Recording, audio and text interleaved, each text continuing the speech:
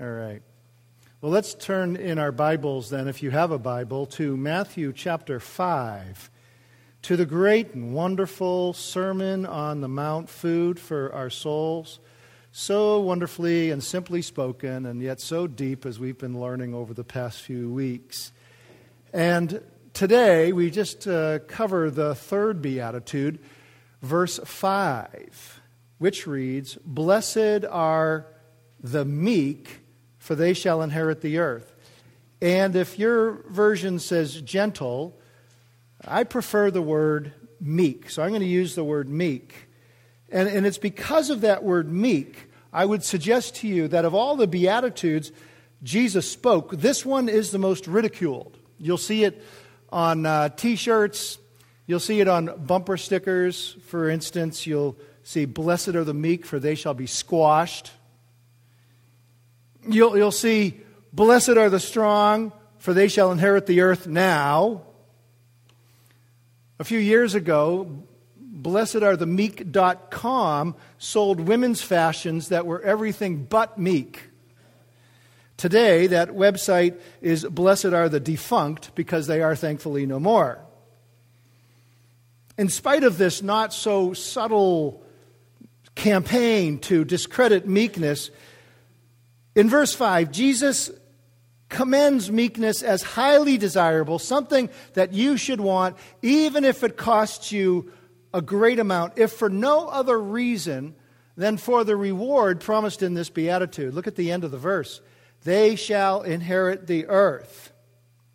And so with all these words kind of simply grouped together with such a great promise, let's take some time together this morning to explore, to be ministered to, and to be challenged by this amazing, wonderful beatitude. And like the other days when we've looked at these together, we're simply dividing it into three sections.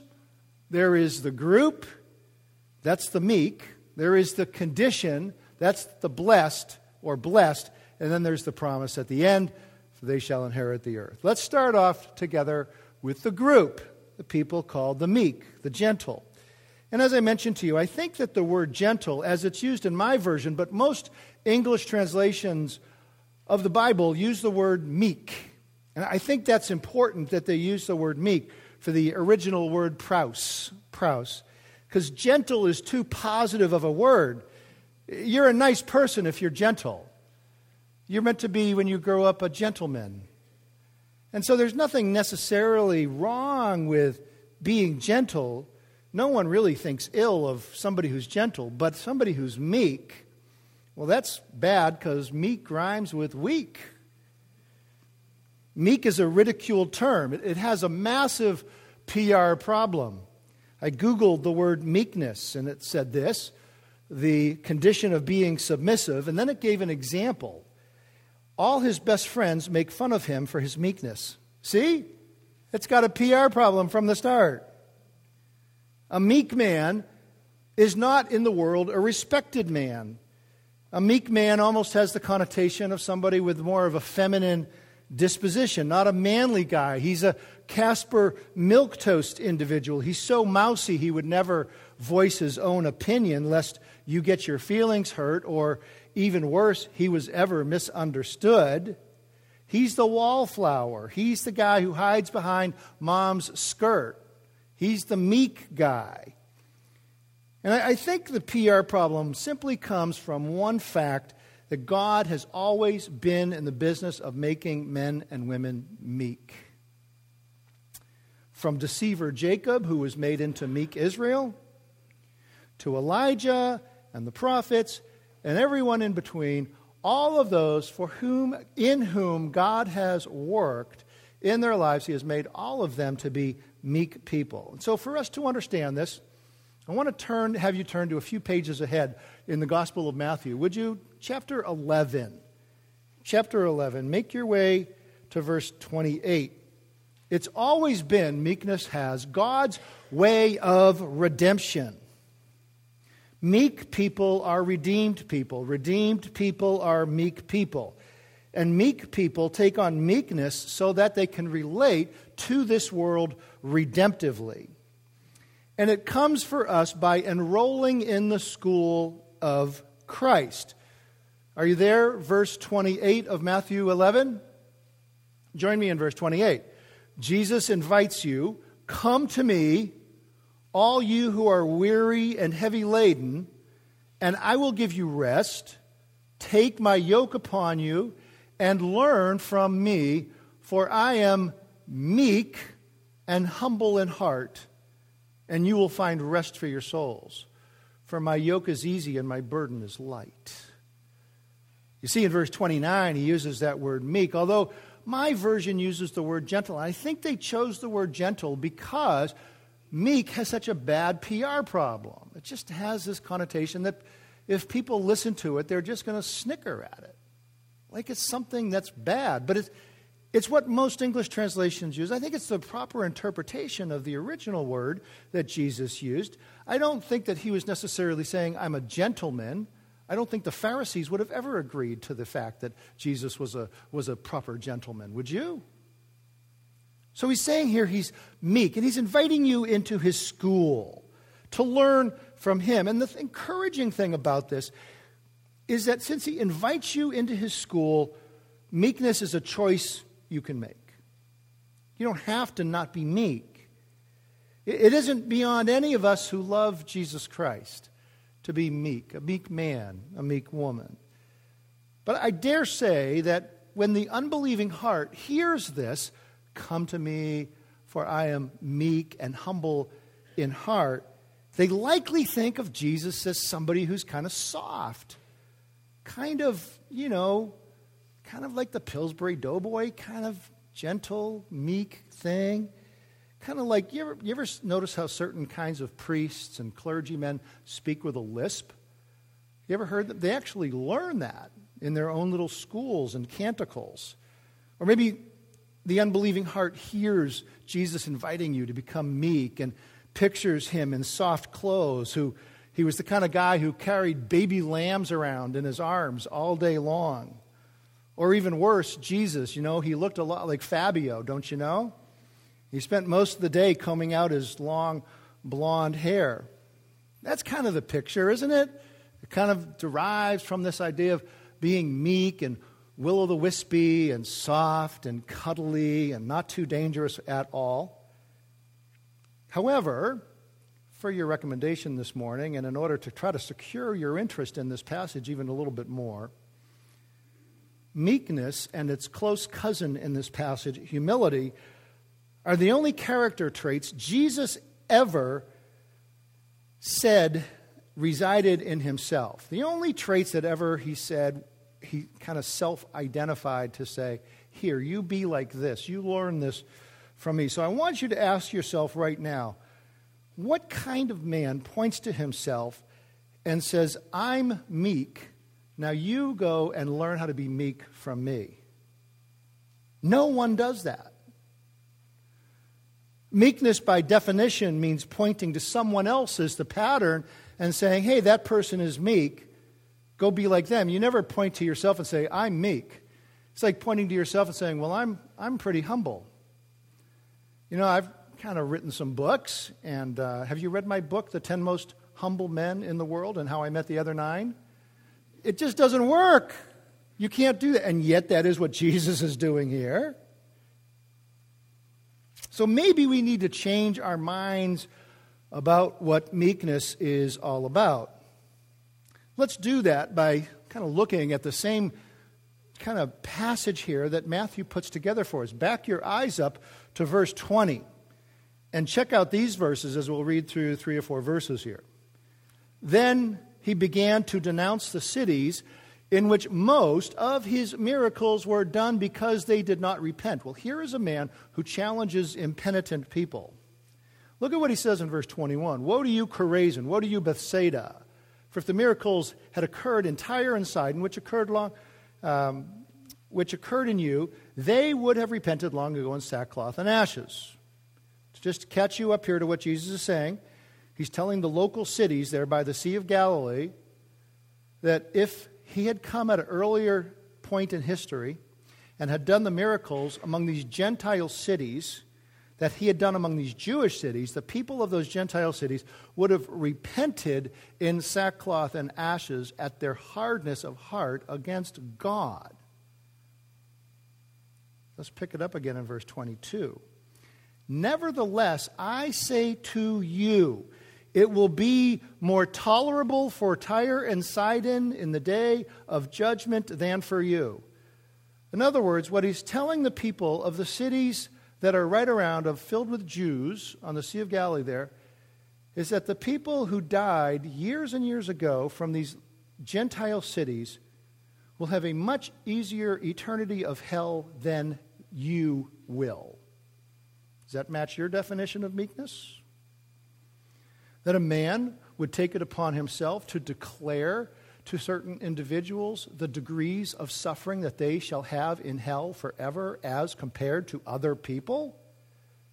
Just to make the claim itself, to say it, requires that such a man would have absolute knowledge of eternal matters, especially who goes to heaven and who goes to hell, and what the sufferings of hell and what the glories of heaven are in detail. Who is this man who says, "Come to me, I am meek and humble of heart"? We're not done yet, beloved. Look at verse 23.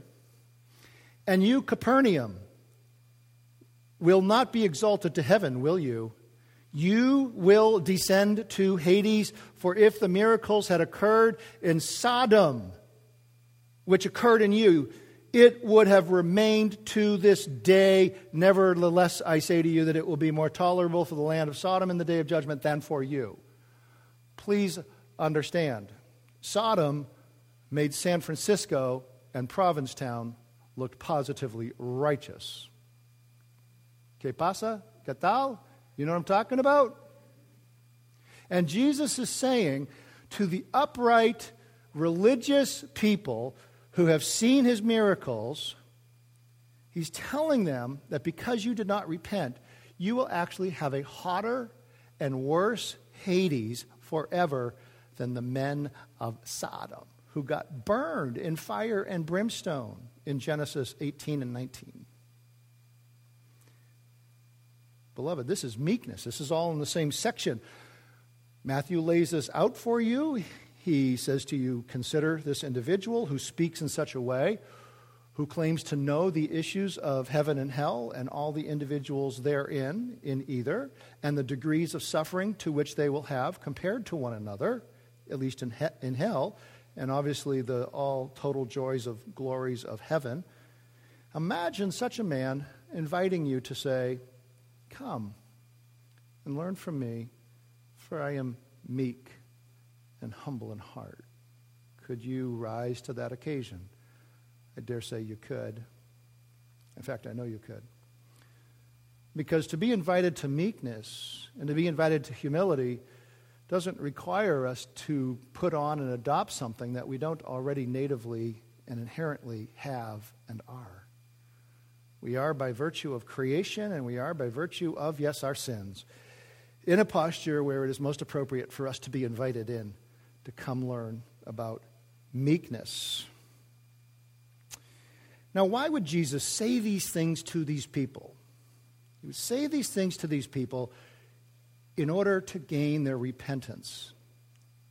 If he just merely wanted to judge them and cast them into the netherworld of sufferings where they never stop, he could have done it right there and then. But no, they are living and they are hearing these words for the hope that they will come and be remorseful over their refusal to repent, over seeing his miracles, and then in their hearts trust him, honor him, realize that he is God's heaven-sent Messiah. So he has a redemptive meaning to these words, which is why he invites you and I to come and to be meek and humble so that we may relate like him to this world. You want to know why God hides himself from your sight? It's because he's meek. If he lets you see him, he'd have to kill you. He said to Moses in Exodus 33:20, "You cannot see my face, for no man can see my face and live." So to follow Jesus Christ is to go to the school of God and to learn meekness. The reason then to be meek is to bring redemption to people, not to judge them. It was meekness and not nails that held Jesus fixed to the cross. You might remember the Jewish leaders came to Jesus when he was on the cross, and they taunted his meekness. They said to him in front of everybody else, "He saved others. He cannot save himself. He is the King of Israel. Let him now come down from the cross, and we will believe in him." Jesus had the power to deliver himself from the cross. The religious rulers were mocking him because they knew of his miracles. They knew that such a man would have had power to deliver himself from the cross, but Jesus would not come down. In fact, you won't hear a single word of retaliation from Jesus Christ when he's hanging on the cross. There's no self-vindication. Instead, what does he say? "Father, forgive them, for they know not what they do." Peter's testimony in his first epistle in the New Testament speaks of Christ on the cross this way: "While being reviled, he did not revile in return. While suffering, he uttered no threats, but kept entrusting himself to him who judges righteously, and he himself bore our sins in his body on the cross, so that we might die to sin and live to righteousness, for by his wounds you were healed." In Jesus Christ, then, we have the preeminent meek man. This completely quashes the world's PR campaign to discredit meekness and to tell you that meekness means weakness. How strong is meekness? It glues an innocent man to a cross and punishes him for crimes he never committed, and holds him there until he dies so that he can redeem the millions given to him by the Father in eternity past. Meekness, then, is the power to lose selfish regard for ourselves and to replace it with long-suffering patience for others, especially those who mistreat us. Meekness means never having to defend yourself when you're mistreated for Christ's sake. You can embrace the mistreatment. You can endure the mistreatment. It doesn't mean it hurts any less. Please don't think that. It hurts. In fact, by embracing it, you feel its pain far more than by yielding yourself to the quick temptation to get angry and lash out, by which means then the anger or the pain that you feel is released by sinning. No, but as you learn meekness by Christ, you learn to embrace grave difficulties that God sovereignly brings into your life and mine. And work out in our hearts the likeness to Jesus Christ. It's our self-will, it's our pride that retaliates when we are treated wrongly. The meek person hands over to others the power to treat them rudely, to treat you snidely, to treat you dismissively, like you don't matter when you're in a social context or some other context. And not only that, meekness provides you then the power to return blessing for cursing, a greeting for being passed over, mercy instead of judging them, and tenderness and non-judgmentalism and tolerance and humility under pressure, under misunderstanding with your family, your in-laws, people at work, children, parents.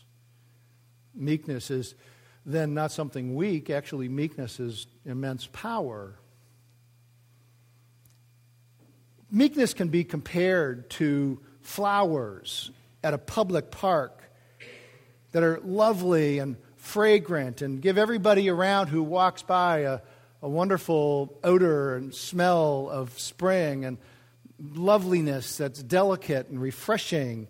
And those flowers are put there for everybody to enjoy. But a bunch of teenage boys come along to the park, and because they're teenagers, they go about stepping on the flowers and just totally devastate and kill all the flowers.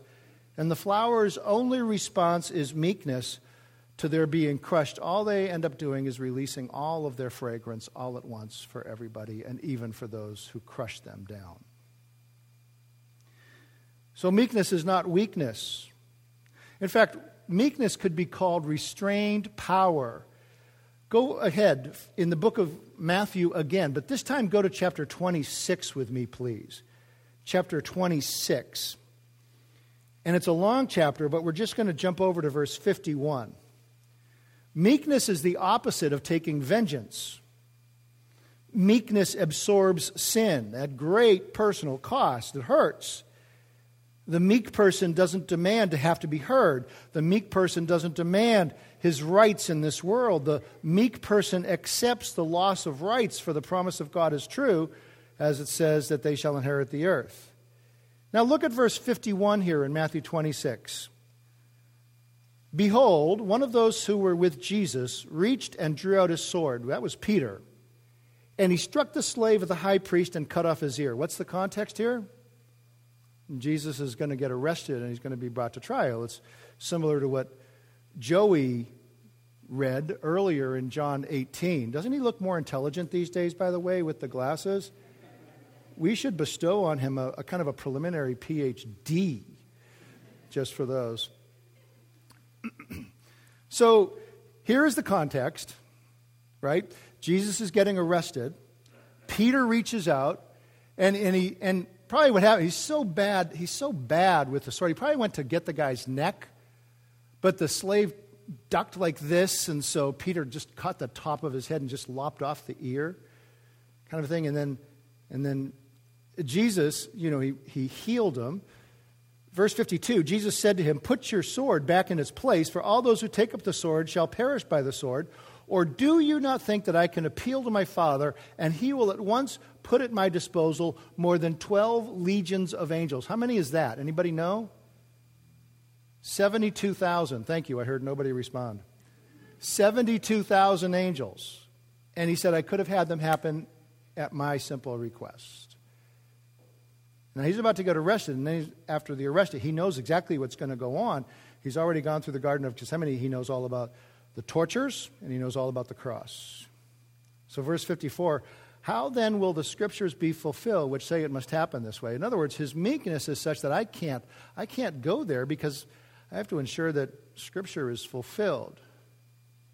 Anyways, he heals the man's ear, which is an amazing little act of compassion, kind of dovetailing with compassion today, aren't we? What an amazing act of compassion. He just takes the guy's ear, sticks it back on, no stitches, just heals it. Boop, no problem, no blood spatter, all set. You're fine, go your way. No bill. He's so wonderful. So here you have an amazing individual, and it shows you then that this is restrained power. Meekness is restrained power. It's not that a meek person is too stupid to act any other way. It's that he actually submits to the injustice, because if he doesn't submit to the injustice, something of greater value will be lost. It could be your clear conscience will be lost. If you're in a difficult situation and you're being mistreated, you're being not treated like the way you'd like to be treated, and you respond with anger, well, now you kind of feel like, well, I blew that one, didn't I? I can't come away from that one with a clear conscience, that I reacted well. So maybe you lose a clear conscience there. Or maybe if you don't react to a situation by restraining yourself and by taking on meekness like Christ would, and not, taking out vengeance or anger, but you actually just absorb what's going on, then maybe you have a witness for Christ with that person at some point that day or in the future. You don't want to lose that. You just want maybe even to just show to somebody what God's way is with sinners in this world. He's very patient. He's very compassionate. He's very slow to anger. Have you not noticed how slow he is to anger with people. So maybe you just want to show kind of what God is like by being rudely treated. It is such a powerful testimony of Christians over the ages to be this way. All of this then to say that meekness is not a lack of conviction. It's not a will-o'-the-wisp mousiness. It's a courage and strength that comes from faith in God while you're enduring injustice, while you're being treated badly. Now, having just put you under the crush of the law by saying all those things and telling you that now you have to be absolutely perfect, let me just explain something here. There isn't a one of us in this room to whom meekness comes naturally. Not even the kids. They may act meek because they're kids, but you know when you cross them, how they react. They do not bear it well. None of this comes to us naturally. There's not a one of us. In the ancient world of the Jesus time, meekness referred to the breaking of an animal, an ox or a wild horse or a donkey, all those kind of wild animals. They would have to be broken before they could ever become serviceable and usable. By themselves, they were frankly quite useless. They just took up feed. So you had to take something that was by nature wild and unruly, and it had to be broken down to meekness in order to be usable. And so too, in us, we have to be broken. Meekness has to come to us by an imposed discipline upon us. None of us by nature is born meek. It is a fruit of the saved man or woman, of the Christian, the person with the Holy Spirit, the person in the new covenant, the person whom Christ has forgiven, the person in whom the Holy Spirit indwells, the person who has faith that Christ and Christ alone, by dying on the cross and rising from the dead, is my full standing in everything before God.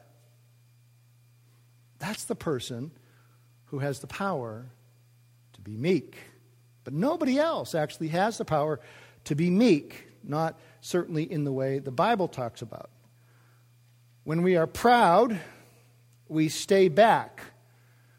Meekness is the lesson. It's kindergarten and it's college. The meek advance in the school of Christ. The proud stay back and they keep on getting the same angry elementary school teacher over and over and over again. The true goal then of a Christian in this life is to become like Christ. And so therefore, my beloved friends, your setbacks in life, your losses in life, your disappointments in life, your being sinned against in life, never blocked that goal of being meek. They are actually, all of them, your helpers along the way. When you are given money and when you are given praise and you are given accolades and you are treated better than you deserve, none of that helps you to become meek. All the stuff that helps you become meek is all the kind of same stuff that helped Jesus become meek. He learned obedience by the things he suffered. It's an astounding thing. The things that help us become most like Christ are the things that hurt us inside often the hardest. Some of those sins that have been done against you, maybe when you were a child and powerless, or maybe a spouse that ran off with somebody else, or maybe you were fired, or maybe you were betrayed. Who knows? All those things, understood as a believer, as a Christian, are your great helpers in the invitation that Christ gives to you to come to me, learn from me, for I am meek and humble in heart. Now, the meek person has rights, of course, just like everybody else. The right to be loved, the right to be respected, the right to fair treatment. But the meek person forfeits all those rights. I don't have to be loved. I don't have to be fairly treated. I don't have to be respected. All my rights, says the meek person, are in God. And I can trust him for them. And when they are kept from me, I can trust him for them as much as when I do enjoy them. But I cannot demand these rights. After all, Christ didn't demand his rights. I mean, we look at the God who crucified his Son, and we think of the Son who endured it all with meekness and even with gratitude all the way to the end, even telling the Father how he trusted him. Into your hands I commit my spirit. We think of this amazing man trusting in the Lord all the way to the end by meekness. We ourselves are inwardly worked on by the Spirit of God telling us that is what I want for you too. That exact same disposition to trust God, to trust me when you are mistreated, to trust me when you're fired from a job unjustly, unrighteously, unmercifully. All these kind of things, and set you up to be the kind of person who no longer every day has to go through life telling himself, I must receive mercy. People need to respond to me with mercy. God needs to give me mercy. Why didn't that guy let me in? He cut me off. I need to be treated with mercy. And the blood pressure rises and everything else goes on. And that's just the simple stuff. In our marriages and our relationships with our family and our relationships with coworkers and our relationships with neighbors. A meek person doesn't have to be treated with mercy. He doesn't have to be treated with kindness. His view of the situation is, how can I bring redemption to this life? How can I bring redemption to this situation? A meek wife doesn't complain to her husband. A meek husband doesn't demand submission from his wife, nor does he disengage from her because he feels hurt. A meek worker continues working even when his coworkers are sloughing off or when his boss mistreats him. Some of us, beloved, carry around a very long list of offenses. We've had them from past churches. We've had them from past pastors and church leaders. We've had bosses in the past. Maybe your boss at the present. We carry around a list of offenses from in-laws. Maybe the police didn't treat you right. You had school friends when you were a child who were mean and cruel to you. You've had betrayals happen in your life, offenses that happened years and years ago, and you know that when the memory is brought back about that person or that thing, the kind of feelings that create that empty pit in your stomach, even the memory just stirs up resentment. But meekness is the overcoming power to overcome resentment and to not retaliate and to not be embittered. Rather, we view all of our pain and suffering through the unerring eye of faith.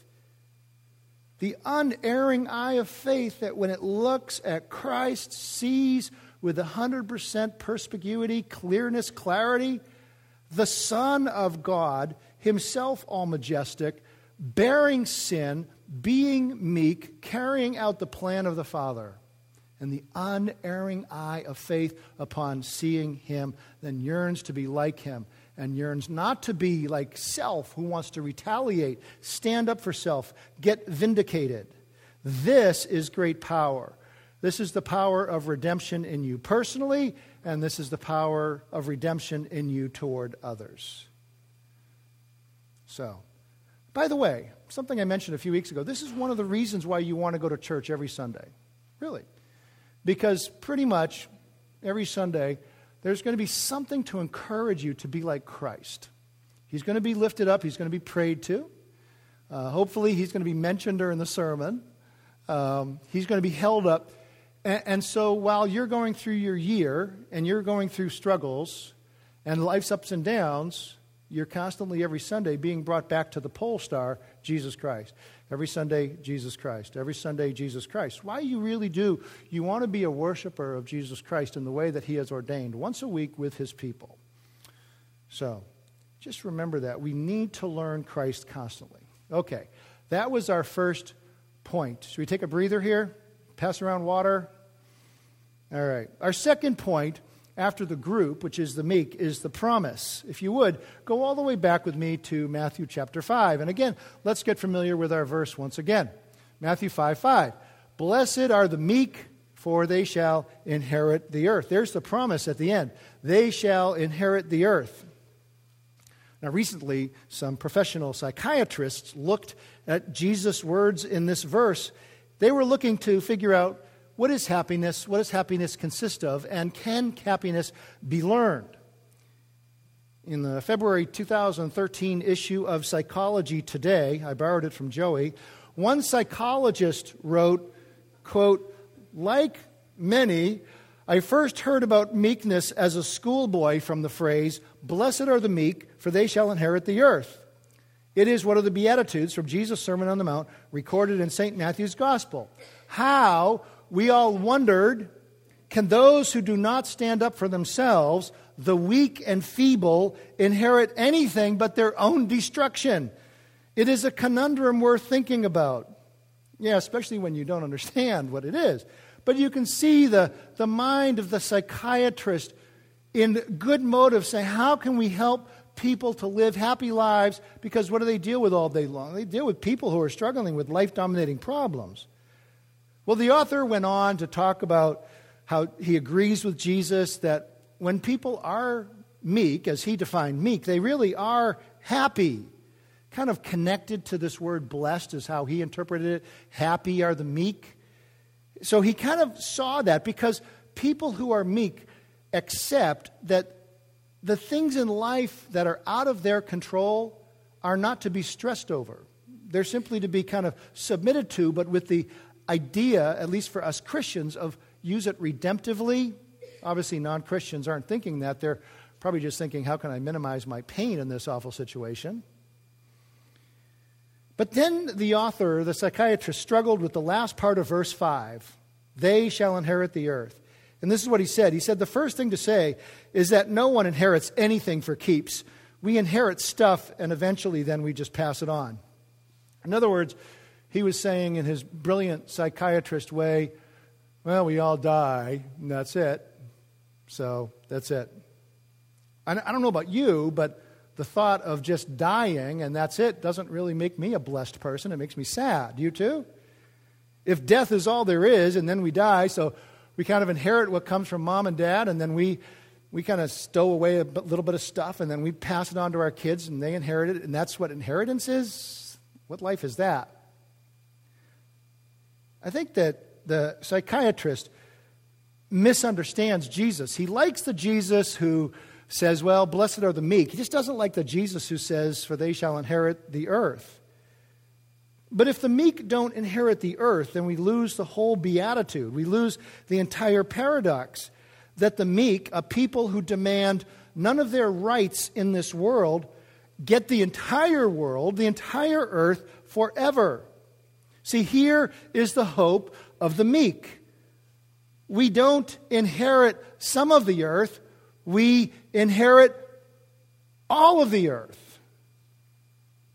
Is inheriting the earth. It's the biggest goal in life. Ask Napoleon. Ask Alexander the Great. Ask Xerxes the Great. Ask the emperors. Ask the pharaohs. What is their greatest goal? To own the earth. And then there's us. Guys, what is your biggest goal in life? I know, it's the Patriots winning the Super Bowl next week. Am I right? And ladies, what is your biggest goal in life? It's to be adored, is it not, by that special guy? Well, good luck with that. He's watching the Super Bowl. Our goals are so small. Read this again with me in verse 5. Blessed are the meek, for they shall inherit the earth. Meek people have a very large goal, do they not? Jesus could have said, blessed are the meek, for they shall inherit eternal life. True enough, but that promise, great as it is, doesn't fulfill the goal of being meek. Meekness is all about denying your earthly rights and your personal goals today for a forever inheritance of the earth, and then beyond this earth, the new earth. So it's an eternal promise. Yes, the meek will have fellowship eternally with Christ and God. That shall never end. Yes, the meek shall enjoy endless fellowship with the millions of the redeemed from the ages, and that shall never end. Certainly, yes, the meek will have glorified bodies, and they will have no more pain, and they will have no more suffering, no more cancer, no more threats, no more tears, no more sorrows, ever again. Yes, certainly that is true. But Jesus promises here the meek something tangible, something firm, something no one else gets. In fact, looking at verse 5, the word they is in the emphatic position in the original way that Jesus spoke it. So it reads this way: they and they alone will inherit the earth. This is then a featured, astounding promise coming from one who knows heaven and hell and all other things as well. And this promise then is based entirely on the veracity and trustability of Jesus Christ. He is saying that the people who are meek, who forego their earthly rights in this life in order for the purpose of redemption, Christ's work in them and their work in other people, they and they alone inherit the earth. They let go of everything in this life. They didn't demand that it had to be theirs, whether it was something tangible or whether it was something intangible like reputation, honor, praise. They gave it all up. And what does Jesus say? They shall inherit the earth. Well, beloved, if they're struggling with this a little bit, may I just remind you of Jesus Christ? He was the meekest one. And what does he inherit? He inherits the right hand of God in his humanity. He had it in his deity. Now he inherited it in his both deity, humanity, his union. He is the man, Christ Jesus. And as such, he will one day be given the title deed to the earth. And thereupon will set about reestablishing the earth for himself and for his people. And after a series of judgments, will bring the earth to its crushing knees. And all the peoples of the earth who survive that horrible future judgment time will be brought into his kingdom that will last on this planet for 1,000 years. This is what I believe. I believe this is what Revelation teaches. If you believe something else, peace be to you. We'll find out. But Jesus receives it all. And then after this earth is put away and destroyed, after God rolls it up like a mantle and basically flips it away and creates a new heaven and a new earth that has never been tainted by any sin whatsoever, the meek inherit that because Jesus, it all belongs to him. This is what he earned by his meekness, and so therefore it is only appropriate that those who learn from the school of Christ how to be meek also inherit what he inherits. So when he makes this promise in verse 5, he isn't dividing it in halves, nor is he dividing it by the numbers of people that he's going to redeem, the meek. If there are 10 million or 30 million or 50 million or who knows how many that he redeemed by his work on the cross and draws to himself and makes these people meek in this life, does it mean, therefore, that he's going to take the earth and divide it into that many little pieces so everybody gets his own little tree and everybody gets his own little plot of ground? No. This is actually what he is saying. The entire earth will be yours. Anywhere you want to go on this world will be yours. The peoples of this earth will honor you wherever you go. They will yearn to serve you wherever you go. It will all be yours. They will lavish gifts upon you. And you, being the meek of this present evil age, and in the future owning all the earth, you in return will receive their honors and their gifts, and you will take them with you and lay them in Jerusalem at the feet of your beloved Jesus Christ. Maybe we can see this a little bit better by taking a step back into the Old Testament. Would you like to go to one more passage too? Go ahead and turn back to Psalm 37 with me. Maybe you want to hold your finger in Matthew 5 if you wish. But I'd like you to go to Psalm 37 because, in fact, this verse that Jesus preaches here, Jesus teaches, is out of Psalm 37. Psalm 37 is a series of encouragements to meek people. Now let's kind of walk through a few of these. We can't do the whole psalm. We can just do a few verses together. But maybe this will give us a taste of the kind of encouragements that come our way when we're meek. For example, meekness is the strength to be wronged and not retaliate. Look at verse 1. Do not fret because of evildoers. Be not envious toward wrongdoers, for they will wither quickly like the grass and fade like the green herb. Now I want to suggest to you that the evildoers and the wrongdoers in verse 1 are those who do evil and wrong against you, or maybe your family, therefore doing wrong against you, or your community, and therefore doing wrong against you. So, meekness is strength that when you're wronged, you don't retaliate. Remember, they wither quickly like the grass and fade like the green herb. That's a good thing to meditate upon when men are persecuting you or they're wronging you. Secondly, meekness is demonstrated by waiting on the Lord. I think you all know this passage well. Psalm 37:3. Look what he says here. Trust in the Lord and do good. This is the exact opposite counsel then of retaliation. Dwell in the land and cultivate faithfulness. Here we go. This is the refrigerator magnet verse. Delight yourself in the Lord, and He will give you the desires of your heart. Commit your way to the Lord. Trust also in Him, and He will do it. This is what the meek person does. In the midst of wrongdoing, in the midst of evil, he delights him or herself in the Lord, and He'll give you the desires of your heart. What a wonderful Lord this is. Commit your way to the Lord. Trust also in Him, and He will do it. How about this, verse 6? He will bring forth your righteousness as the light and your judgment as the noonday. That tells you that the context of this is you being mistreated. You being looked at as a sinner supreme. You being regarded as unrighteous. You absorb that. You take that. And you trust in the Lord, and you do good, and you dwell in the land and cultivate faithfully. You delight in the Lord. God says that He'll bring forth your righteousness as the light and your judgment as the noonday. That's obviously the bright sun. In other words, He'll make it very clear that you were in the right.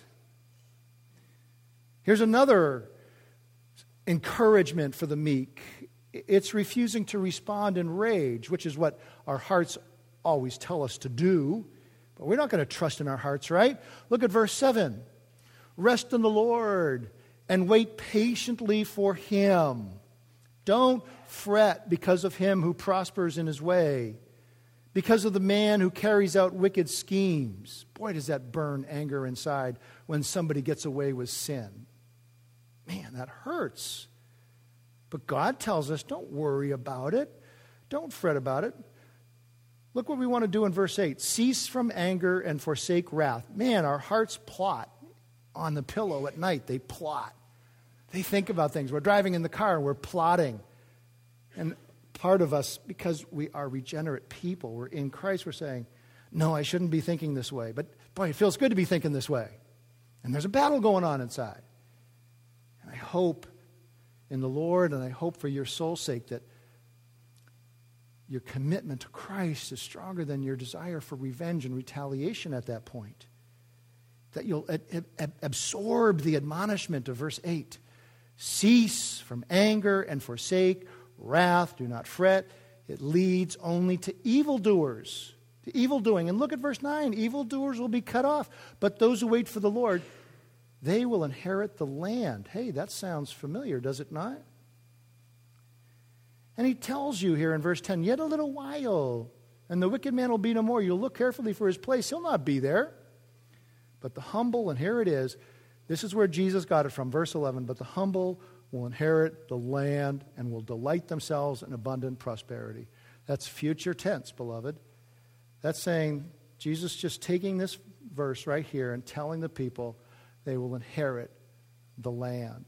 Now, for the Israelite, they thought of themselves as the promise that God had given to Abraham about that portion of land. Jesus takes us as both Jew and Gentile and expands it to the entire earth. That's the great beauty of Matthew 5:5. You can go back there, Matthew 5:5.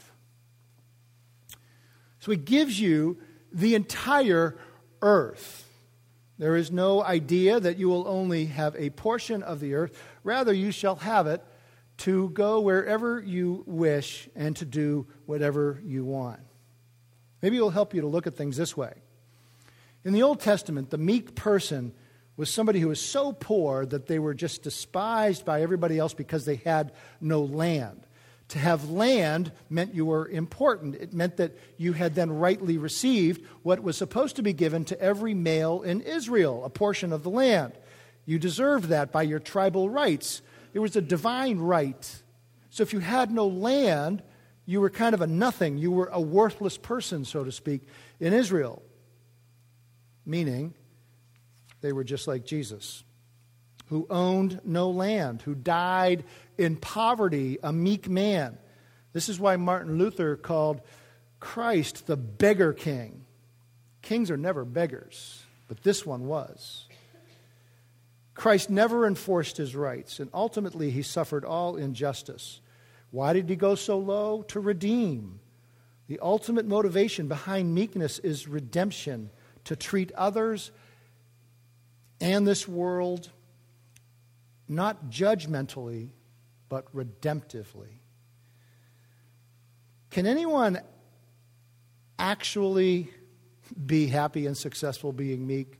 Let's just cover quickly the third point, and we'll kind of close with this. The condition, our first word of verse 5, blessed. Can anyone actually, come on, let's be real here, Ted, Bible guy. Come on. Blessed are the meek. Come on. Right? Happy are the gentle. Happy are the meek. Come on. Really? Listen, the answer has to be yes. Notice the second word of verse 5. Blessed are. That's present tense. Remember, blessed means spiritually successful. Jesus isn't saying, well, if you're meek, you're going to be kind of happy and blessed way off in the future. He uses the present tense here. Blessed are the meek in this present time. So I ask you, can Matthew 5:5 really be followed in real life? Are we just to lie down and let people walk all over us? It sure sounds like Jesus is teaching that we should be doormats, but that's unfair to Jesus' words here. I think it misunderstands what he's saying. He's not telling us to allow ourselves to be treated as doormats. That's way too honorable for us. We aren't just doormats. We owe a debt of love to those who walk all over us. Didn't Jesus teach us to love our enemies? So shouldn't we, when we are walked on for Christ's sake and the foot comes upon us, shouldn't we also reach up and scrub the bottom of the shoe lest there's a little bit of dirt on top of it? I mean, it's way too honorable for us to be doormats, don't you think? We should make sure that everyone who walks upon us for Christ's sake has clean shoes when they're done. Oh, and let's not forget to say thank you to them, by the way, for treating us in this world the way Christ was treated in this world. So, I mean, is it fair to say that we should be treated as doormats? I think that's not fair at all. I think we should do far more than that. Now, how did Jesus get here? How did he get here to praising meekness? Well, back in verse 3, he talked about being poor in spirit, being a spiritual beggar, seeing yourself as having no spiritual goodness, no spiritual worth. And therefore you would look at Christ, look at God, and ask him for mercy, that he would come and he would give you mercy. And he certainly does, because the promise of verse 3 is theirs is the kingdom of heaven. And therefore, having been guaranteed the promise of heaven itself, therefore we are now free to be what verse 4 talks about, those who mourn. We no longer have to cover our sin. We can openly and privately and inwardly mourn to the depth of our actual sinfulness, which is very deep. So the beggar, he's the one who gets heaven. He's the one who's able to mourn. And the promise in verse 4 is that they shall be comforted. And we talked about that last week. They will always be comforted. Tomorrow, the next day, next week, next month, next year, for as long as they live and into eternity, the promise remains of verse 4, they shall be encouraged. So, therefore, having been thus encouraged with comfort that we receive through the gospel of Jesus Christ, we now enter into verse 5. Having been spiritually comforted, we have no more need to stand up for our rights, to stand up for our self-righteousness, but rather we become the meek because we don't have to demand our rights. We know that like Christ, the rewards for the meek are not in this world only, but in heaven and in the future earth. We receive constant inheritance, and it never ends. So in this, beloved, then, the Lord Jesus invites you into meekness, into his school, to take meekness, to approve of it this morning, to agree with his words and to disagree with everything that you've bought into from this world.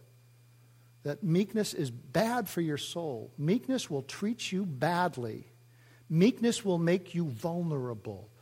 Meekness will hurt you. On one level, I would have to agree with that, but not on the spiritual level.